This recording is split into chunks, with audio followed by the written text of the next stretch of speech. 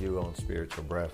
Today I want to talk to you from a personal and I don't know what I want to say, because I'm just frustrated. I'm aggravated, and I can't believe that we have got to this place and this year, this time, and this day, that I can look at the church and tell you honestly how disgusted I am with it.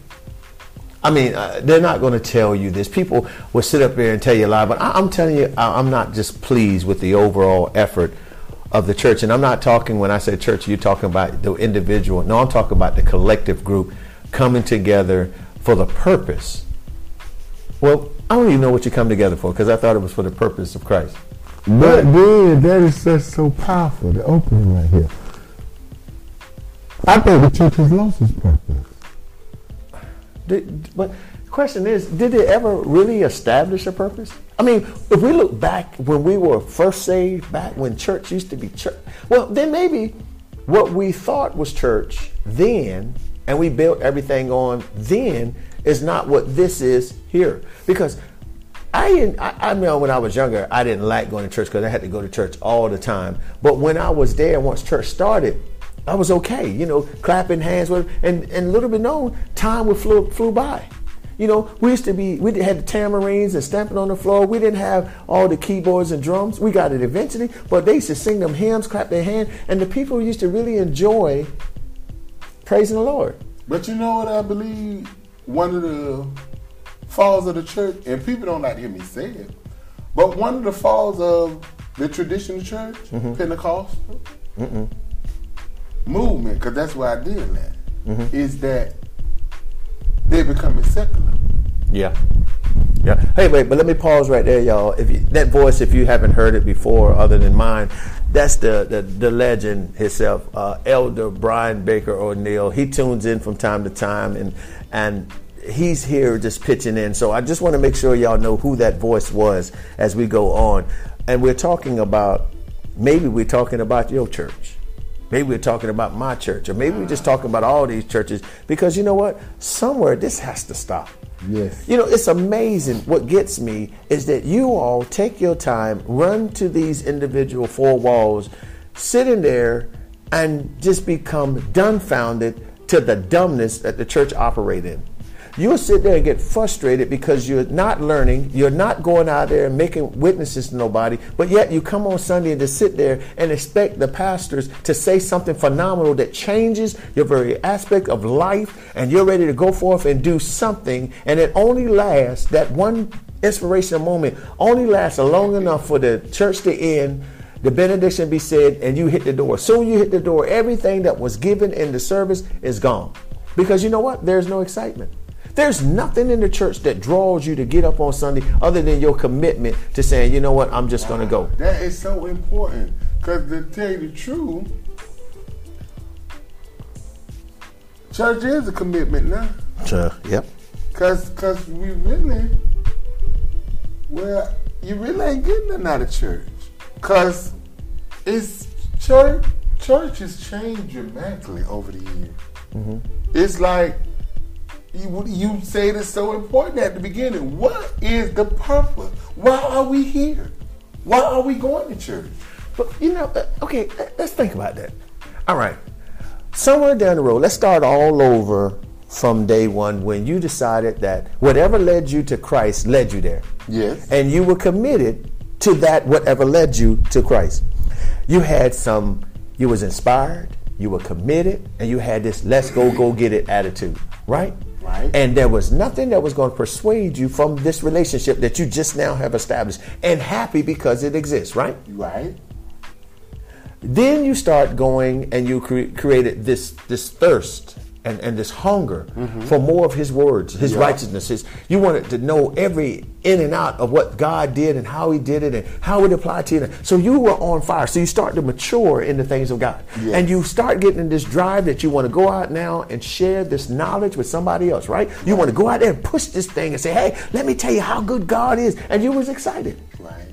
And so then, off that excitement, you decided that wherever you were, this good teaching, this good whatever, was the place that you needed to be, because it gave you the push that you needed to go throughout your week, right? Right. Okay. Now, here's my problem. I don't know if it was a change in command. I don't know if it was a change in order of service. I don't know if people left, people came, but the church became stagnated. Wow. You did not start learning anymore. You didn't have that zeal was taken out of you. The very thing that inspired you to go has left. Now, what did you do? What did you do then? What do? You sit there, and now the very thing that pushed you and motivated you is now gone. I believe that's the biggest problem, because when you established this relationship and stuff, it was an individual journey. But somewhere through that, you transitioned and it became a team journey where your team was based off in whoever was in the position of authority. They were the ones that would make sure that you get to A, B, and C, when it should always been a personal thing where you utilize those individuals to help you to explain the current situation that you're in. You're not looking at them as a crutch. You just look at them as another avenue or another resource to help you along your journey. But when you stop trusting in God for yourself and depending on those individuals or the type of service or the type of music or the musician or the praise and worship leader or whatever you found in the four walls of the church, when they left or when they moved or when they stopped performing in the manner that you needed, instead of you saying, I need more, I need this, you sat there and began to die. You agree or disagree? I agree. But okay, so we have a lot of people that now just go to church because of, hey, I've been here 10 years, I've been here 15 years, I've been here 20 years, I've been here 30 years, and I don't want to rock the boat, so I'm just going to keep going here. And knowing in within themselves they're spiritually dead. And they have no zeal to go. But I don't only blame that individual. I blame that pastor as well. Because the Bible says you're supposed to know those that labor among you. And if you see them drawing up, you're going to tell me God ain't hitting you in your head. Say, hey, it's time to bring an evangelist in the house. Hey, it's time to bring a new voice. Hey, it's time to have a group meeting. It's time to have one-on-one. Let me pause right there. I guarantee you right now, Elder, and I can say it, I would affirm that there are and I'm going to say it now, there are no leaders out here that are having one-on-ones with their members on a regular basis. They don't consider that a help. They don't consider that being a tool for the church to use for growth. They don't consider that. But wait a minute. But corporate America tells you that you have to meet with your employees so many times within 3-4 months. Then they have an evaluation somewhere in 6 months or a year.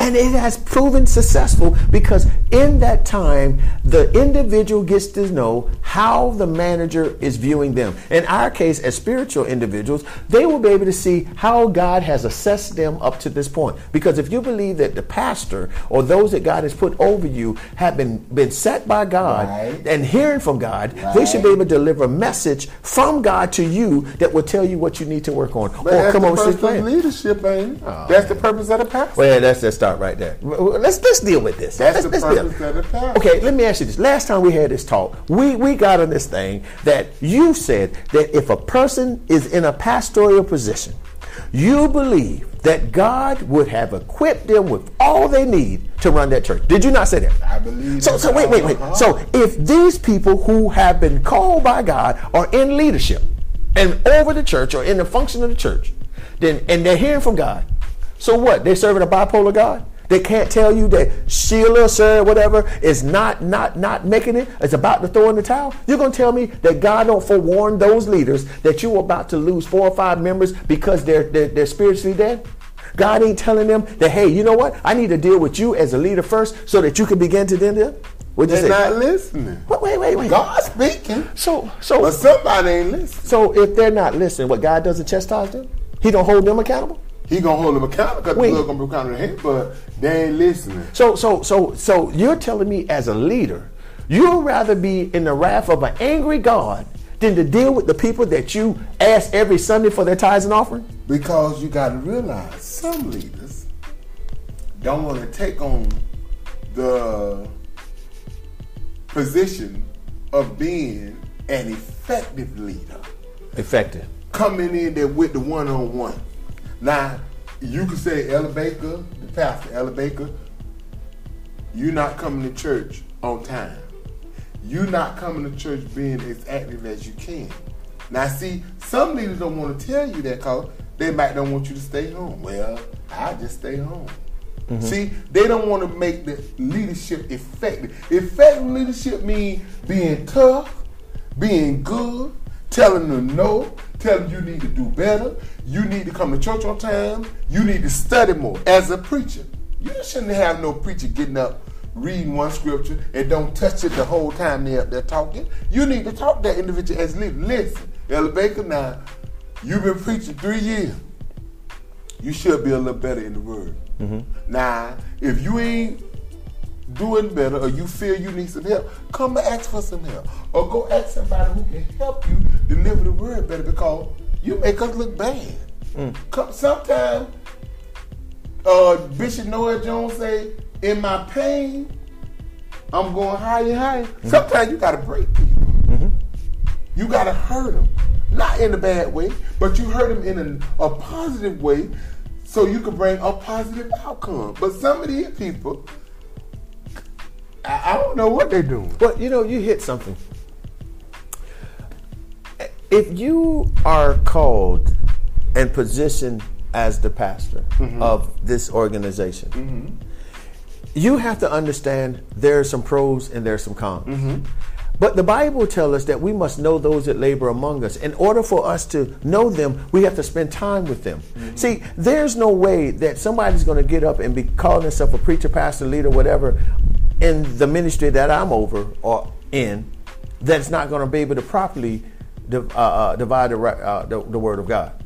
What I mean by that is there's classes and training that I must offer to make sure that they get it. And if I don't, I need to pay for people or bring people to them to educate them so that they will be able and equipped to bring forth this message to whomever. But the average pastor ain't gonna do that. But see, that's the problem. Because that those shade on their parade.